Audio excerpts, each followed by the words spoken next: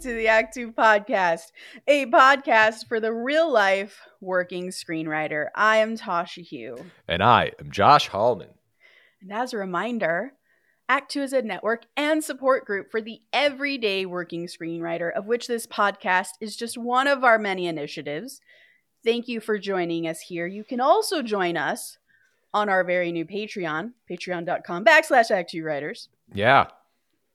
It's great. Every month, Josh and I release a live break of a new spec we're working on so you can see how our brains work, how you develop ideas. How not to develop ideas. How not to develop ideas. We're going to take this thing all the way to outline, whether it kills us or not. Yeah. And then we alternate between releasing those and doing live Q&As with our Patreon subscribers. So we actually get to talk to you guys in real time.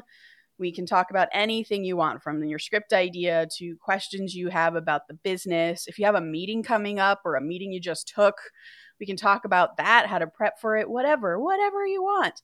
It's your time during those live Q&As. And you have access also to our Act 2 community chat if you're a Patreon subscriber, which is a direct line to us, but also to other screenwriters in the Patreon as well. So if you're out there looking for a screenwriting community, head over to our Patreon, check it out. We have a few tiers, so you can find the best one for you. Amazing. But maybe you hate community. Maybe. In which case, you can still DM us. 2024. We're growing the community. We're growing the community. We are. We're trying. We're trying. We know you guys want community. That's like the number one thing every writer tells us they want. So here we are, guys. Let's build it. If we build it, they will come. I was just recently, the Apple Vision goggles, like they're going to be released later this year. And I rewatched this advertisement for it. Well, you know what I'm talking about, right? Yeah. Okay. And I was just thinking to myself, like, sitting in a room with someone and like two people wearing goggles talking, like, and that just seems like the worst case scenario. And so when you're talking about community, I was just thinking about how important it is. Now, granted, I know we're doing a Zoom and we're doing things through a computer, but getting in person is so important. And it's just this thing that's going away that is really weird. Yeah. And that's all. I like in person. You're probably like, you're ordering the Vision goggles like yesterday. Me? You are. I am actually. I can't wait for these Vision goggles. You know, in the most recent commercial they had, it was really brilliant. The marketing for Apple's unbelievable. But they had all these people putting on like from different entertainment, like cartoons, putting their like goggles on. It was like Iron Man, Ant-Man, cartoon characters. And then at the very end, it was a clip from Back to the Future. Oh, no. And then Marty's like, Doc, we don't have enough road to get to 88 miles per hour. And he's like, where we're going, we don't need roads. And he flicks his goggles down and then flies off. And I was like, I'm getting it. Oh, no. This is it. That's it. That trailer was just tailored to you. How do we know they didn't just create that for you and feed it into your eyeballs? Man. Damn. I don't know. Well, in other news. Today our topic is imposter syndrome. What it is, what do you do about it? How do you manage it? Does it ever go away? All the burning questions we have. But first, This Week in Writing. This Week in Writing.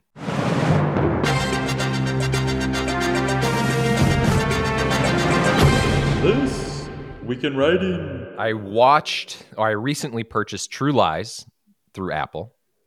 And well, not technically purchased then, because they could take it back, as we've discovered. This is very true. You need to get a DVD. I recently licensed True Lies through Apple. Which, by the way, as somebody who has written action comedies, I used to search for True Lies because I wanted to study True Lies. And there was a very extended period of time where you could not find True Lies anywhere. Not Amazon, not Apple. It wasn't streaming on Netflix or Hulu or Peacock or Paramount or whatever else. Whoa. You just couldn't find it. And so it appeared on Apple. And I said, done. Boom, got it. It was like $10. And I started to look through the extras of True Lies, Yeah. which are amazing. Number one, they have the original shooting script of True Lies. Whoa. So it's page by page, and you just use your remote to swipe through each page. That's incredible. They have original artwork. There's some behind the scenes stuff.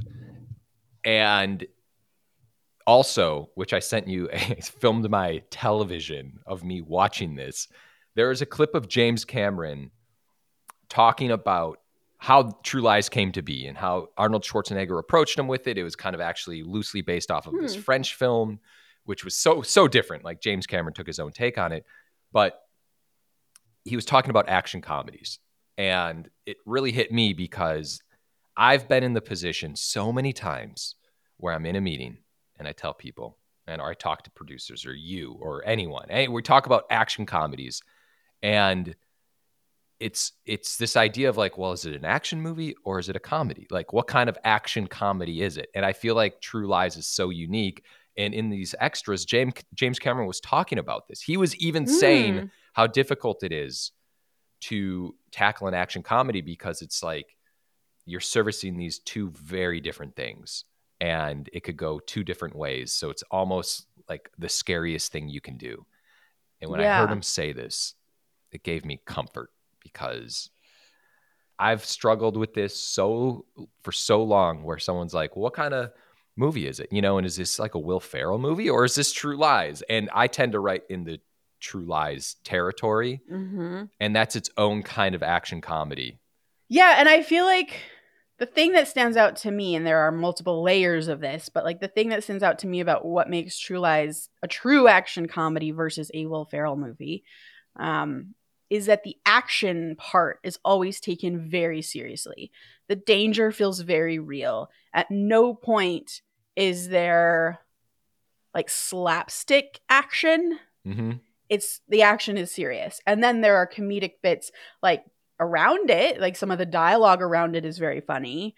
And then there are other moments throughout, but it never gets slapstick. Even in those other moments, it never gets slapstick, but the comedy can build more in the quieter moments that are around the action. So that to me is where like you can create that. But if you look at just like an action comedy that we sort of typically think of now, the action itself becomes funny. Sure. The comedy blends into the action way too much. To me, like that's what separates the idea. No, I agree. It's very difficult. Like even in Mr. and Mrs. Smith, that works because of the dynamic of the husband and wife and the action in there. They can be arguing about their relationship while there's this action going on. So that's very specific, but I completely agree with you that, and I love Will Ferrell and I love like movies like The Other Guys a lot. But yeah, if something happens, they're like, why are my ears still ringing? And in True Lies, it's just kind of like, you're burnt. Now it's time to go on. But anyway, someone check out the extras for True Lies when you license it from Apple. It's great. All right. My smallish one is that I've started watching Pokemon. Wow. Paul has turned me on to this. Yes. And we watched it before bed. And what's interesting to me is it's a very like cut and paste show. You sort of always know it's going to happen. But it still always progresses forward. But then Paul next door to me has been editing another kid show that has clearly taken from Pokemon, almost like word for word, sort of what the action sort of phrases are in the show come from Pokemon. Wow. But, and then I've not watched the show, but I can kind of tell a little bit from stuff that he's editing and that I can hear. The character piece is missing. So Pokemon, even though it's cut and paste and very simple, the character of Ash, the main character, like he has heart and there's like something unique and special about him and the way he treats the world and the Pokemon around him that starts to really make you invest in him succeeding and all the whatever his journey that he's on. Whereas these cut and paste shows think that the world stuff is the stuff that people like. So I'm going to cut and paste that, not realizing that you could put Ash in any show, in any world, and it's because of who he is that makes me want to watch Pokemon 1 million episodes in. Yeah. So I'm just highlighting that, No, that that's little great. that little difference there. Character always prevails. Always. I love that. I'm going to check it out as a Pokemon collector. I will check this show out. I used to make fun of you, Josh, and now I'm in. I didn't think I would be here, but here I am. Okay. I have another one. Okay. This deals with you. Okay. And, yeah, this is a surprise. So a couple weeks ago, you had sent Dave and I a message about this incredible idea that you had for an opening of a film. And you were like, I had this idea of a couple things happen, and you were trying to figure out where Act 2. Is it my bus movie? Yes. Yeah. Which was awesome. It was, and then, but what was crazy about it was you presented the what if, and I love the what if of like, hey, I have this concept. What happens now? And what if this happens? What if that happens? And it just got me thinking about like how ideas are created. And I was wondering, this is kind of a heavy question. Do you normally do that where you're like, I have this idea for a new opening, or I have this scene idea? Like how when you're like coming up with like a story idea, do you like, do you do that often where it's like this like thought out of like, okay, this is what Act 1 could be. What could this movie be? I always think of Act 1. Act 1 is so I great. always think of Act 1. I never know what Act 2 is, which is always my problem and why I can't write specs very quickly or at all. But like Easy. I was at Disney World, and at Disney World, you have to take a bus from your hotel to the actual parks because the place is so huge. And we were taking this bus at night. And as we were waiting for our bus, I saw there was like two sort of buses in waiting, like dead buses. Like the bus drivers were done with their shift and they were just like sitting across the street from me. And I was watching this, and one guy was just like casually eating his dinner. And then this other bus was just open. And this guy comes from behind me and he looks like he's just another tourist at Disneyland. And he walks towards one of the buses with the door open that's totally black. And the other guy who's eating his dinner, that bus driver looks at him like, I don't think I know that guy, but I'm not going to do anything about it because I'm sure he's a bus driver because he's going towards the bus. So this just random guy seems to get on this bus. And then my mind started going from there like, oh, he's probably not a real bus driver. What if he steals the bus? Why would someone steal a bus? And those kind of questions came in. And then like that day passed. Next day, we're on a bus going back to our hotel. And in Disney World, there's just open land, it's just forest everywhere. And then these like little enclaves of stuff happening. So we're in this like forested area, and we thought he was going to our hotel, but he passes our hotel. And I'm like, surely he's just going, because we have 3 hotels on our stop. So maybe like our hotel is the last, even though he passed it, maybe he's looping around to ours. So then my brain was like, but what if he's not? Like at what point would I catch this guy that he's gone off the beaten path and is taking us the wrong way? And at what point is it too late? So I combined sort of that thought that I should speak up and say something with the guy from yesterday who just hopped on the bus. And then I was like, well, what insidious thing could happen here? And that's where the idea came from. And I don't know where it goes from there, but no, but I still thought it was so fun. And I don't know if you had, I don't know, there was something about it where I was like, I love that Tasha's asking about this right now. This is like the best. At Disney World. Like it was the really dark horror movie. No, like for a sure. torture movie. You sent it, and like I think I like read the message late, and I was like, what is happening at Disney World? Are you okay? And I realized my brain works. Like I thought this was a sort of normal behavior, but then when I would talk to Paul about it, like I pitched him my idea, and he was like, I don't know, like that's a little weird. Like, what if it's more like this? And it was like something more heroic for the bus driver. Was like, what? That's not what the movie is. The movie is dark. What are you talking about? So I guess I'm just sick. I don't know. No way. In conclusion, I just loved it, and it was a reminder of how ideas just come out of left field, and you can just run with something. And I freaking loved it. That's all. Thanks. Hey. If only someone would just write it for me. So here's the setup. Go. Go. All right, go for it. Okay.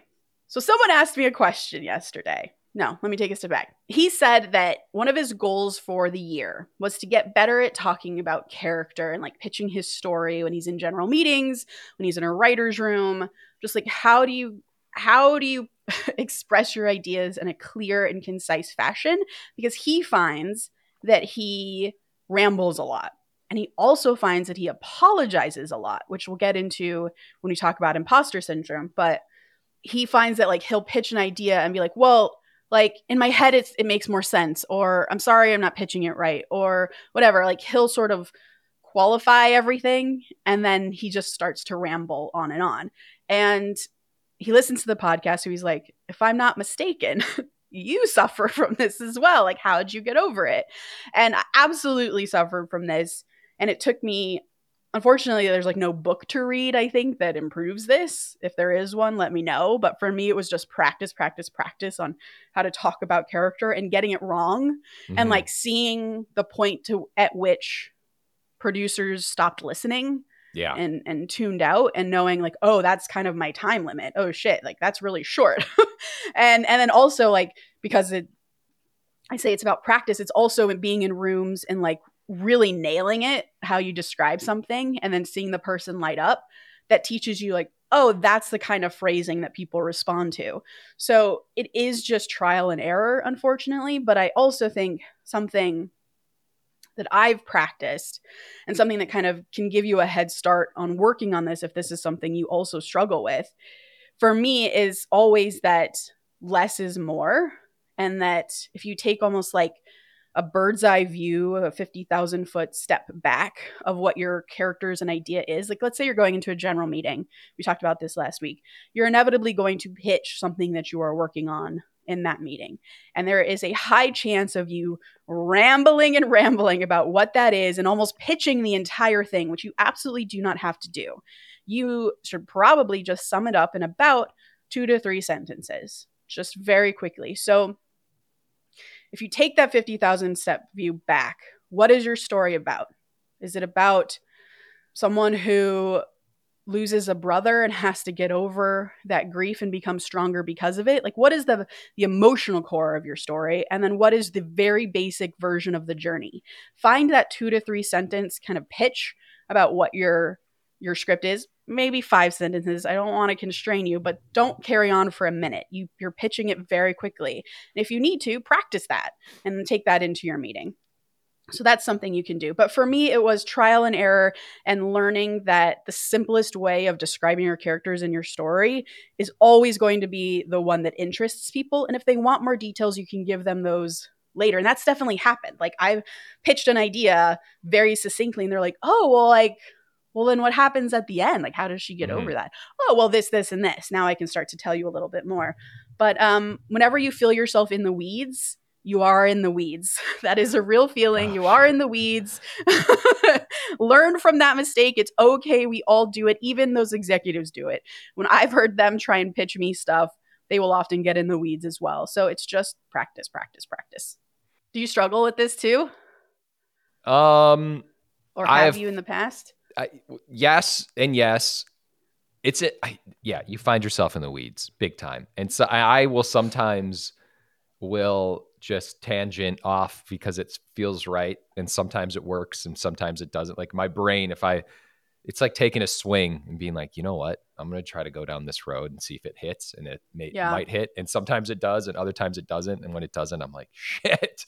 But what, Yeah. what really hit me was that sometimes people, myself, everybody, you'll apologize after saying, "Oh, sorry, that's not it." Like, here, I have this idea. This character runs into the woods and maybe runs into their missing mother. You know what? No, sorry. No, okay, that's that. Sorry, no, that doesn't make sense. You know, like where you're like Mm-hmm. apologizing for what you're trying to create, and that's really difficult to uh, kind of work through and figure out. So you should never be apologizing unless you offend somebody or something. I mean, there's reasons you should apologize, but what I feel, Right. but you know what I mean. Not for your story.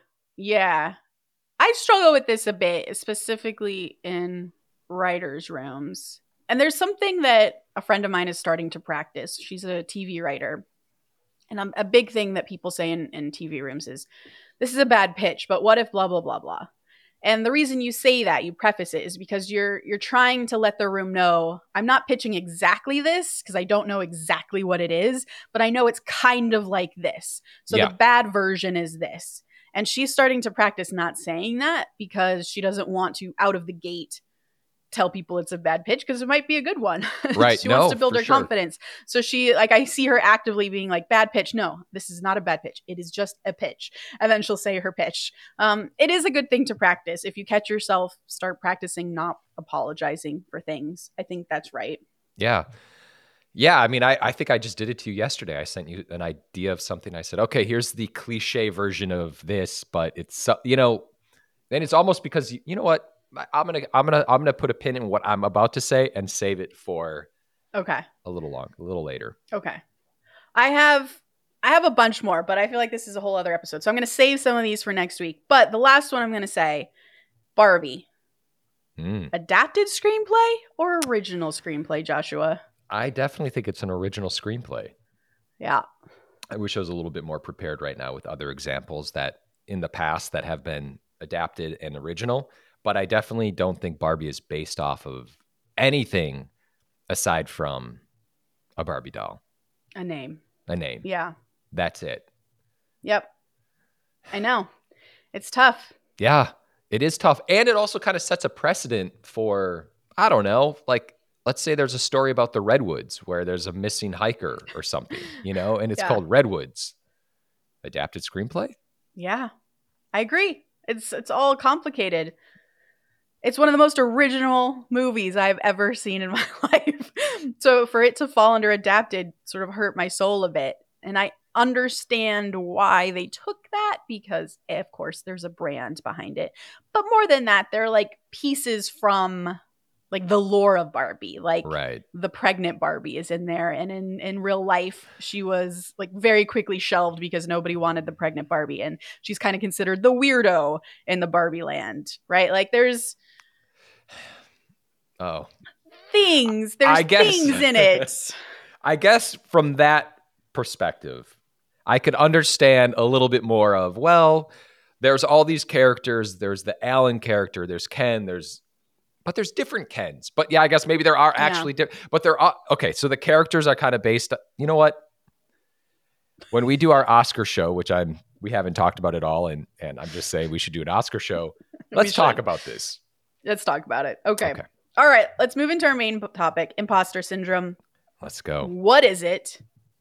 So, imposter syndrome is when you believe that you are undeserving of your achievements and the high esteem in which you are actually, in truth, held by others. You will typically feel like a fraud, even though you are actively achieving success or just other good things in your career. And instead of acknowledging all of the things that are happening to you and your abilities being the reason that you got to this place, you instead start to attribute all these good things to luck, to good timing, to I just pulled that all-nighter and I can't pull that all-nighter all the time. It was just that one heavy effort that I pulled that got me that A. Now, if any of that sounds familiar to you, you definitely have imposter syndrome, just like me. And honestly, like 99% of the people I have met, I feel like I don't know very many people who don't have imposter syndrome, whether they admit to it or not. Yeah. I want to take a second. Yeah. To talk about what psychologists think causes imposter syndrome. I'm ready. Because it's not like an actual, I'm going deep. Yeah, I'm ready. It's not an actual diagnosis. It is a quote unquote syndrome. It's been studied since the late 1970s. It's just kind of a habit of personality that psychologists have noticed. And they first started studying it in highly successful women who were really showing this. And it was very confusing to psychologists.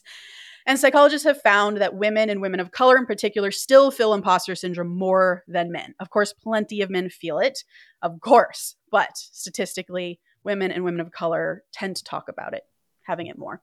But there are common personality traits between people who experience imposter syndrome, which I find very interesting and I can definitely relate to. Maybe you can too, Joss. Perfectionism. struggle with self-efficacy, meaning you struggle with thinking that you are able to efficiently accomplish your tasks.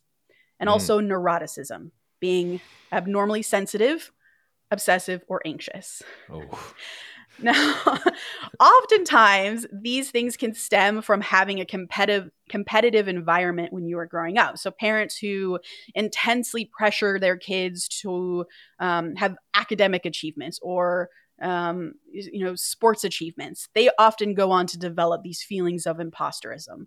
And I love my mom very dearly, but that is definitely why I have imposter syndrome. oh, jeez. It should also be noted that imposter syndrome isn't just a constant state of being. So it can flare up in just particular situations. And that's still a feeling of imposter syndrome, even if you don't feel it on a normal day-to-day basis. The other extreme, of course, is it's just this constant gnawing that you always have in your life. So, according to psychologists, how do you combat imposter syndrome? The first thing that they encourage people to do is to learn how to tolerate discomfort. Like, it's okay if you don't know the right answer. It's okay if you fail in front of other people. And once you start accepting that imperfection does exist in you as well as others, you can start overcoming this feeling that you always have to be perfect in order to achieve and deserve success and to be seen as successful. Now, that's just the textbook definition. I want to talk about how it actually appears in our own lives as screenwriters. Yeah. Not Joshua, ready. would you like to go first? I was not ready for this. Okay. There is an article that you sent me. It was about Scott Frank, who's a very prolific screenwriter. And the headline is The Hollywood Failure Earning $300,000 a Week.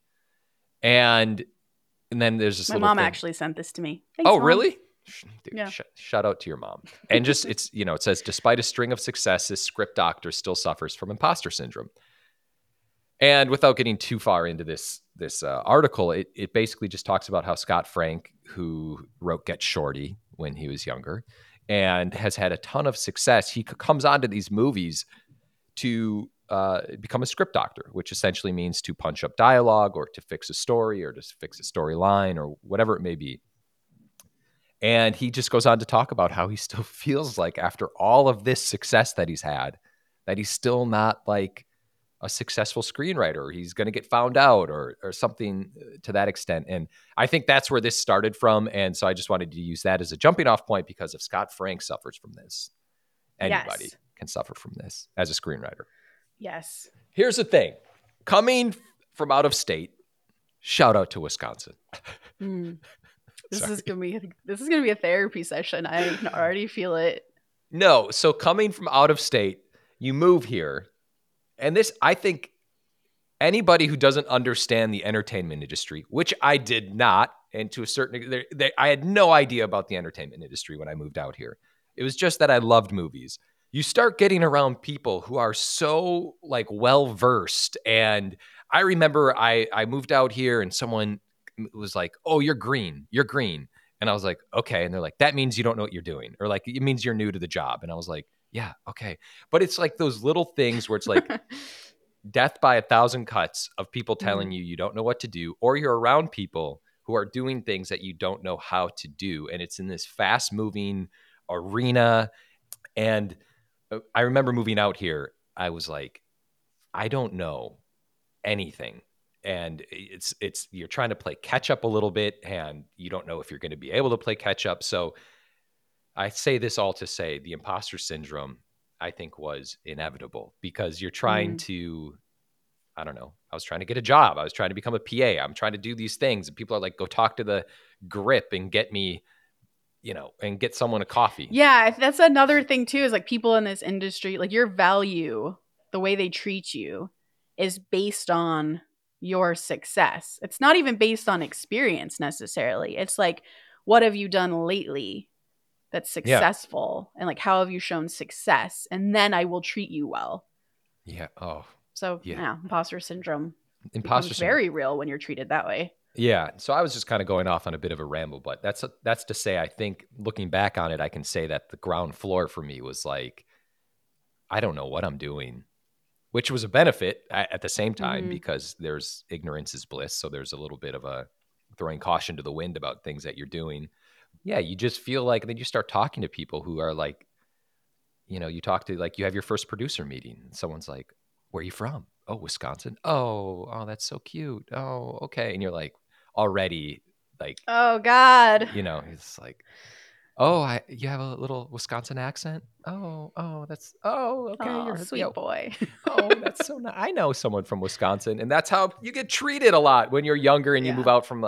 So Sure. I just treated like garbage when I had some of my first assistant jobs. yeah, you Yeah. kind of you kind of get talked down to, right? And Oh yeah. that creates that feeling, I think, in your I know brain. more than you, Yeah, and and, you need to shut up and know your role. right, and then you're kind of coming from a place of like playing catch up, and you're like, I don't know what I'm doing. I hope no one finds out. Right. And as you were talking, that's so true. You feel like you come out here and for some reason, you're made to feel, and then you feel that you should just know everything. You should just know how it all works already. And that is absurd. Yeah, You should be able to be like, hey, boss, I'm sorry. I just moved here 4 months ago. I don't understand what you said. Can you please explain it to me? Because you should be able to say that, but you're kind of not allowed. You're just sort of expected to do the job and figure it out somehow. yeah. That being said, you should ask questions. You that should that's definitely ask like, I questions. wish I asked more questions and admitted I was wrong more, or admitted I didn't know something more when I was Yeah. younger. So like, am I going to step on your toes if I kind of go into my imposter syndrome? No, please. Can I jump in? I please. So when I when I realized we were talking about this episode, I kind of realized that I have gotten over the most crippling parts of my imposter syndrome, and I'm so grateful. But parts of it still linger. Obviously, my soul is stained by imposter syndrome. But I want to talk about like what it looked like and then how it happened, because I feel like I just woke up and I suddenly didn't have it, but that's not true. There was a long process of how I got over it. So I want to kind of talk about that now. Like, I have had imposter syndrome all the way through Yesterday. kind of like last year. Oh, wow. Like Okay. very Yeah, recently. I was joking, but yeah, okay. And I think being a showrunner really helped, because before becoming a showrunner for Tomb Raider, I had been a staff writer on The Witcher Blood Origin, and then had written a lot of movies. I had also written a pilot that I sold to Amazon, and then developed it with Amazon and a director and producers and a showrunner who was going to co-showrun it with me. So I had done a lot of work already, but I had never managed people. I had never run a room. I had never gone through production, and certainly not animation production, and been sort of the decision maker in any of these situations. I've always been the one who looked to others to make decisions. So therefore, that's the place that I felt I belonged, was a place where I looked to producers to tell me what to do. I looked to directors to tell me what to do, etc. And suddenly I found myself in a job where I was telling people what to do, and I better know the answer or else this show is going to be shit. Mm-hmm. And so, first of all, absolute ball of anxiety for a very long time on the beginning of Tomb Raider. Just questioning every decision I was forced to make. Every email that came in gave me anxiety. Every call I tried to like put to voicemail and hope that I didn't have to answer it. Like, I was not doing well. And then I realized that I had no choice but to tell someone I didn't know the answer to something, because I couldn't pretend anymore. For the most part, I would pretend, and then I would just Google it and look it up later and ask someone else, so that I didn't look like a fool in front of the actual person who was asking me this question. And then I realized I couldn't do that anymore. And I had to admit, hey, I don't know this. Can you explain it to me? And the world didn't end. And for me, that was a huge lesson, because I thought the world would end, in the sense that that person would think I was an absolute complete moron. I would be humiliated. They would never trust me again. And he would spread that rumor to everyone. Like, all of these things I assumed would happen if I said I didn't know something. Mm-hmm. And none of that happened. Instead, that person said, here's the answer. I was like, oh, What? oh, it's okay. And then that was like, that opened the floodgates. Suddenly I was telling everyone I didn't know how to do things. And I was like so relieved to be able to say, hey, I don't know that. Can you explain it to me?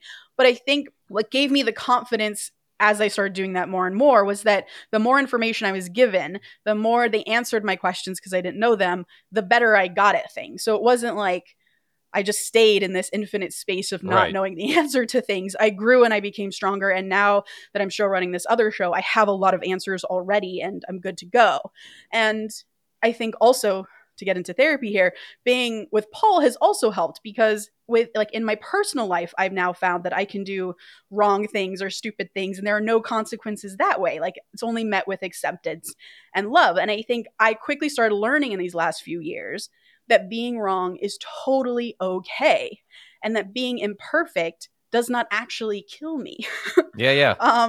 So I think like that's how I've gotten over it in the last year, but it's taken my entire life to get here. You know what I mean? Yeah. Well, that was what's so interesting about the Scott Frank thing is because I think with even little micro successes along the way, that helps your imposter syndrome and it reminds you that, oh, I do kind of know what I'm doing. And so to read that he has had these macro successes and he still kind of has it, that's where it was kind of like, oh man, that Yeah. that hits. But to what you were saying, I think honestly, I think like having to manage people and having to make decisions is such a big deal in terms of just kind of gaining a certain confidence and just being able to be like, okay, I guess I kind of do have some answers here. And it is okay to be wrong. And it is okay to ask questions. And hopefully someone will tell me and it no one is going to think I'm stupid. I do know what I'm Mm-hmm. doing.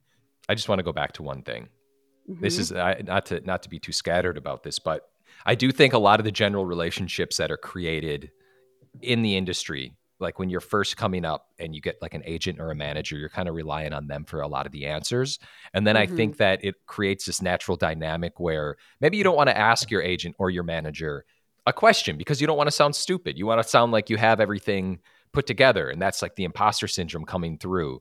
And so this just kind of Mm-hmm. goes back to this idea that I think a lot of it's hard. Like in the beginning, it's just like in the DNA of these early relationships, at least it was for me, where you are already kind of put at a disadvantage of being the person who doesn't have the answers.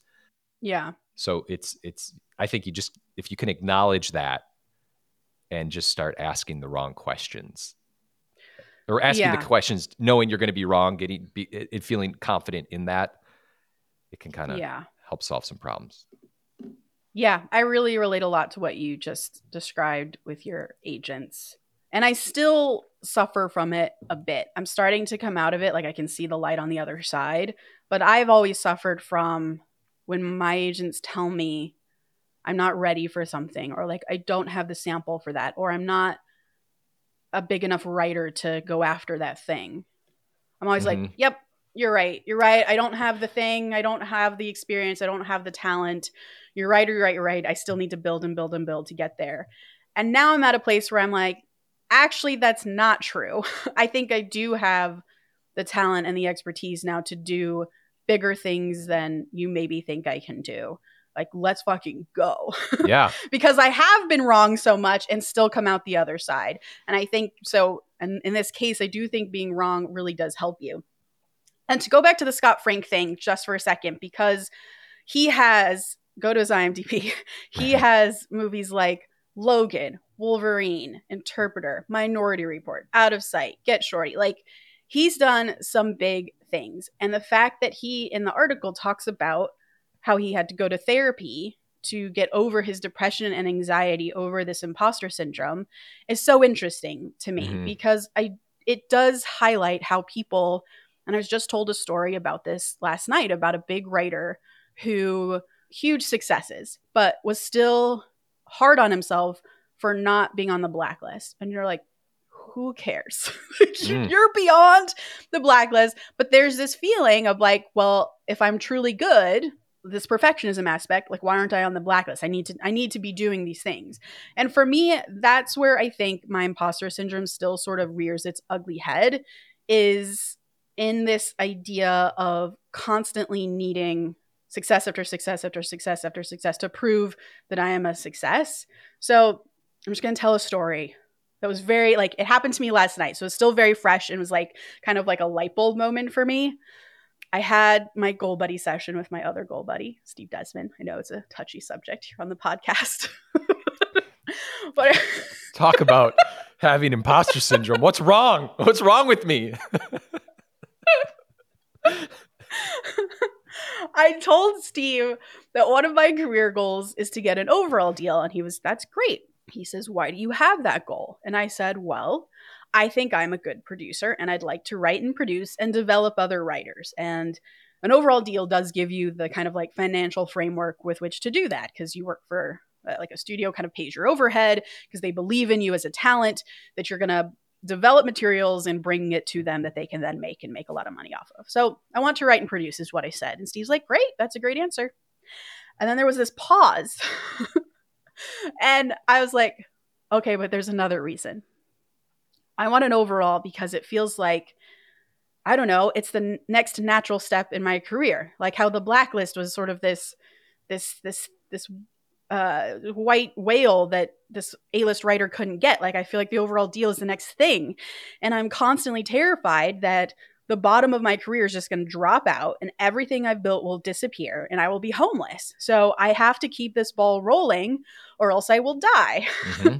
And he looked at me and he said, Tasha, as a friend, you should look into why you're so afraid of that. And I feel like I have looked into it, but when he said it to me that way, I was like, oh. I like a sense of calm came over me. And I talked to Paul afterwards. And then in reading kind of more about imposter syndrome, I realized that this is a lingering part of my imposter syndrome, that this anxiety to constantly be doing, because if I don't, I will fail utterly, is imposter syndrome. And I think, notice the two realities here. It's either I am working and I'm making lots of money and I'm very successful, or I am homeless. There is no in between for my brain. It is one or the other. Which I think if we go back to the definition of imposter syndrome, it is about these extremes, right? Yeah. So I think my biggest flare up nowadays is about this kind of perfectionism where if I cannot keep my career going at maximum speed at all times, then it must be proof that I am a sham, that all the success and the talent that people claim that I have is actually not real, that I am just a hack and I'm not going to make it like all the other writers who weren't able to make it. And the way I was able to articulate it last night was it feels like there's this huge minefield between me and like the ultimate success that I see on the other side. And I think for me, ultimate success, because it's based in fear, is it's just financial security, like the ability to take care of my family without worrying about being homeless, right? Like that's on the other side of the minefield. It's not even like movies getting produced. Like I would be fine with Scott Frank's career. He has huge movies, but he's also just like getting $300,000 a week to maybe not have his name on something. He's just writing and revising scripts. Fine, great. But between me and success in this minefield are all the writers who have failed. And I remember I got a call when I was an assistant at Universal that has always stuck with me. I think I've told this story before on the podcast, where as an assistant, you are not allowed to take unsolicited calls. You just can't, because let's say someone sends in a script to Tasha, the assistant, that has a car chase in it that in any way resembles Fast and Furious 100. They don't want that writer suing them, saying, well, here's the receipt of Tasha accepting my script back in this date. So I had to tell this writer who called my prepared speech of, look, we don't accept unsolicited materials, legal reasons, blah, blah, blah. And he says, I'm an Emmy award-winning writer. Look me up. Please just look me up right now. You can see that I'm not lying. And as he said that, and as I could hear the desperation in his voice, my heart just really broke for him, because this man who had clearly been an Emmy award-winning writer on top of the freaking world at that point, we're in the Emmy season right now. You can see all the pictures. People are just beaming. Now had no agents, no managers to represent him, and was trying to sell his script to an assistant at Universal. So that always stuck with me as like a glimpse into what my future could be if I'm not careful. Totally. And my agents are always helpfully reminding me that I'm so lucky to be working year after year, because so many writers have a year of work and then nothing for 5 years, right? So that's always in my head. Now, obviously, I don't know this man's story. There could be a million reasons why he is no longer repped, no longer working. All I know is he stepped on some mine out there in that minefield, and I don't know which mine it was. So I look out over this minefield and I feel like I am always constantly trying to puzzle out how to avoid these mines that other people have fallen into, which is clearly, if you could just tell from that imagery, is just a state of constant anxiety. So that is where my imposter syndrome lives now. It's no longer in like, oh no, the worry of if I'm going to be wrong or not. It's like, that's the next piece I have to figure out, Josh. No, this is why Steve's such a great go buddy for you, because although would encourage you and be like, F that, you're fine, you're good, you're golden. But I operate in the same exact territory. I'm like, You do. like I do.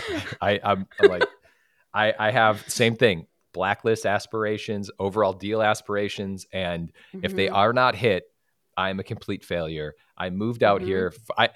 People have told me, they're like, you have a family, like you have a daughter that is healthy, and great. Yes, health and everything, health as well. That's the most important thing.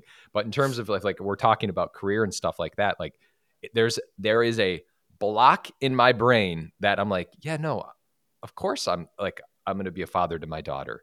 But we're talking about the entertainment industry here, and I am a failure because I moved out here. And if I don't hit these certain things, then I failed. Yeah. And that is not going away. It's just not. Yeah. Yeah. It's just not. I mean, maybe I'll be able to, I don't know, deal with it differently at some point, but now is not that time. I don't know if this will help you, but something we also talked about in the meeting, and I agree with you. I don't think an overall deal is a ridiculous goal to have and to always have in your head. No, of course not. But something he asked me was like, what does your career look like? Like, how do I phrase this? What is your happy career? Like, what is the career that you can imagine that makes you happy? And I've started to realize that maybe I don't want to work in live action television, because animated television, as long as I'm making WGA sort of minimums there, because animation minimums, just so everybody knows, is no way to live. They don't pay you enough. It is very hard. I've known people who have been showrunners in animation and have had to move out of LA because they can't survive. So WGA, adult animated shows, creatively, those are all the things that I love. And it would be the same content creatively as a live action show would be. But I get to do it from the comfort of my home. I don't have to travel all over the world, leave my husband and my dog and go for months and months away, and it's very stressful, but I'm at home. I get to have dinner with my husband. Like, that's just a better life. And then also writing live action movies, which I really, really, really enjoy. And Steve was like, that's great. Like, then you can let go of the live action stuff. Just work on the stuff that you want to grow, that you know will make you happy and like produces the life that you want to have. Don't feel like you have to go after all of the things, because those things, even though it feels like that's what success looks like, it's not success for you. So why put that out there? So I don't know if that's helpful to you. Maybe you can let go of certain things that other people think are success that you don't. But well, I'll try. But I you're like me. You want all of it because it's all. I get it. But I understand, and listen. If you're creating awesome stuff, even if it's an animation, which is what you're doing, you're creating things that are incredible. It'd be one thing if you were miserable making content on an animation platform that you're like, I can't believe I'm doing this. That's one thing, but that's not the case. So that I agree with Steve. Yeah, it's an interesting way of looking at it. I have one last thing. Yeah, this came up yesterday. Actually, I was talking to a woman who's a friend and a producer, and I'm bringing this up because we haven't had an in-depth conversation about. I know her outside of like the industry, and I was talking to her, and I was talking about some of the stuff she worked on, and then she was asking me. We're talking about action comedies, this and that, and thrillers. Like, she kind of knew I worked in that realm, but I said to her, I was like, what do you think about short stories? And we talked about that for a minute. And she then made a comment to me. She was like, but it doesn't seem like you really need to worry so much about short stories because, like action movies and thrillers and stuff like that. I mean, does that lend to short stories? And I was like, well, then all of a sudden that this feeling that I haven't had in a while kind of came over me. And I was like, well, I actually like action adventure films and I like other genres and and I would love to kind of get into those other genres. And then I start to stumble over certain things that I've talked Mm. about. And I had this feeling of oh no, I'm being pigeonholed. Oh my God, how do I get out of being pigeonholed about this?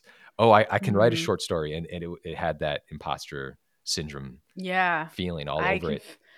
I can feel that feeling you had. Just out of left field in your too. chest Came right out of here nowhere. as I you're wasn't even talking. ready. Yeah. I was like, wait, Yeah, no. totally. But you're right. I think that's always been someone said this to me early in my career when, I was stressed out about being a writer and I felt like, oh, writing is the worst job in the business. We don't get paid, and if we do get paid, it's very little, and we work so hard for free. And a producer was like, or maybe it was a director. They said, actually, writing is the best because unlike a director and an actor, you can create new material Mm-hmm. all the time. It's solely in your court. And Yeah. if you are stuck in action comedy and you suddenly want to write genre horror, you can. You just Yeah. have to do it. And you are in a new lane, my friend. And I was like, oh, yeah. Oh, Totally. okay. Yeah. Writers actually have more power and control over their careers than a lot of other people in our industry. Yeah. No, the writers can write themselves out of anything. That's the Yeah. beauty of it. I used to worry more about that, but it did catch me off guard yesterday. But in Yeah. general, now I don't even think about it. I'm like, I just like these movies. I'll write it. Yeah. Do it. I agree. All right. I'm tired after that episode. Yeah. Do you want me to Venmo you for this session, this therapy session? Yes, please. I'll Venmo you back. This therapy. Brought to you by the Act 2 podcast. All right, quote of the day. And this comes from a writing book that I encourage all of you to read. It's called Bird by Bird. Perfectionism is the voice of the oppressor, the enemy of the people. It will keep you cramped and insane your whole life, and it is the main obstacle between you and a shitty first draft. I think perfectionism is based on the obsessive belief that if you run carefully enough, hitting each stepping stone just right, you won't have to die. The truth is that you will die anyway, and that a lot of people who aren't even looking at their feet are going to do a whole lot better than you and have a whole lot more fun while they're doing it. Anne Lamott. Wow. Please remember to rate and subscribe. Follow us at Act 2 Writers for more awesome writing stuff. You can follow me, Tasha, at Story Thursday on Instagram or on Twitter at Tasha 3.0. I'm Joshua Hallman on Twitter, Josh Hallman on Instagram. And as always, the Act 2 podcast is a production of Act 2, a network and support group for the everyday working screenwriter. This episode was edited by Paul Lundquist.